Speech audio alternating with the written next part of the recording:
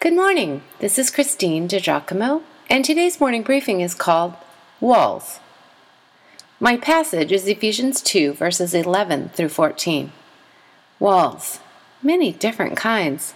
Some for our protection, I suppose. Some put up by outsiders. Many put up by self. Walls that divide North Korea from South Korea, Israel from Palestine. Walls that divide one group from another. Walls that divide a father from his son. That divide a people from her God. Walls that keep us in, shut others out. Walls. In the first century, folks were accustomed to walls. The dividing walls in the Jewish temple. Walls to keep out women. Walls to keep Jews on one side, Gentiles on the other. Walls are certainly not confined to the ancient world. While walls can help us make sense of the world and our immediate surroundings, they take up precious space. It seems there is probably just enough room in the world for all the people in it, but there is no room for the fences which separate them. On the one hand, technology has made the world so accessible and in some ways seems so small, right? Indeed, modern progress has made the world seem like a neighborhood. But God has given us the task of making it a community, a brotherhood. In these days of dividing walls of race and class and creed, we must shake the earth anew with the message of the all-inclusive Christ, in whom there is neither bond nor free, Jew nor Greek, Scythian nor barbarian, but all are one. So eloquently stated by Sir Philip Gibbs. Paul has been writing about God's grace, his free gift of salvation made available to us on the sole basis of faith. He now turns to the Gentile and says, "Remember who you were before you were saved. You were nobodies, without hope and without God."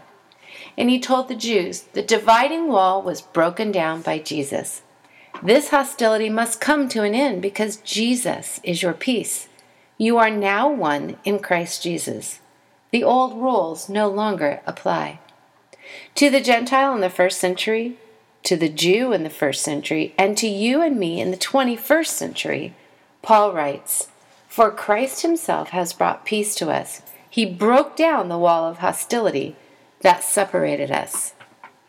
With regard to our Christian faith, there should be no wall of religion, no division.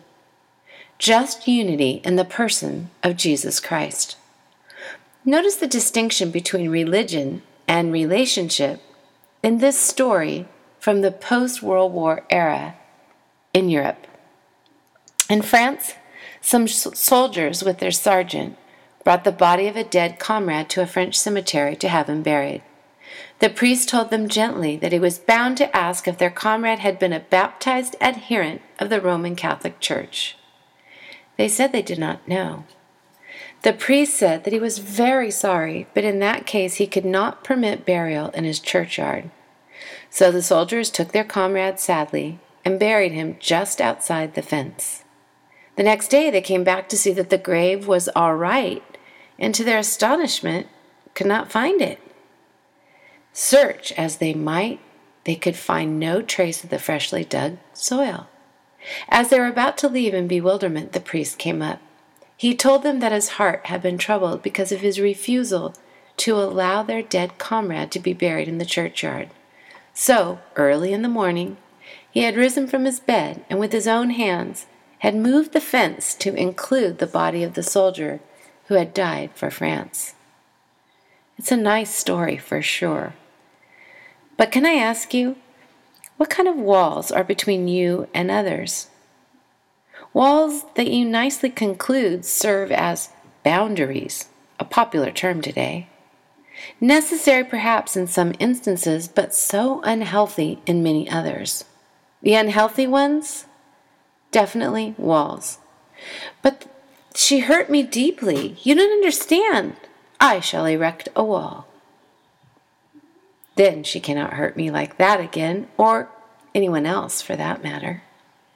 The wall is constructed with bricks of unforgiveness and mortar of bitterness. Problem is, These walls stop you from growing because they close you off, dear friend.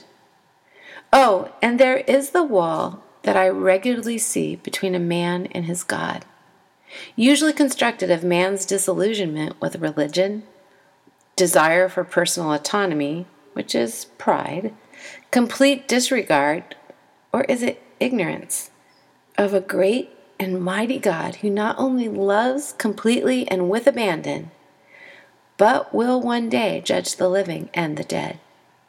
This wall is the widest of them all and serves to choke out life and rob us of peace. Why not accept this truth of Paul's? Christ himself brought peace to us. He broke down the wall. Let in his love and relearn love for others as well. If you'd like to read this or print it out, you can go to pastorwoman.com, click on Powerful Bible Teaching, Morning Briefings, and again the title is simply Walls.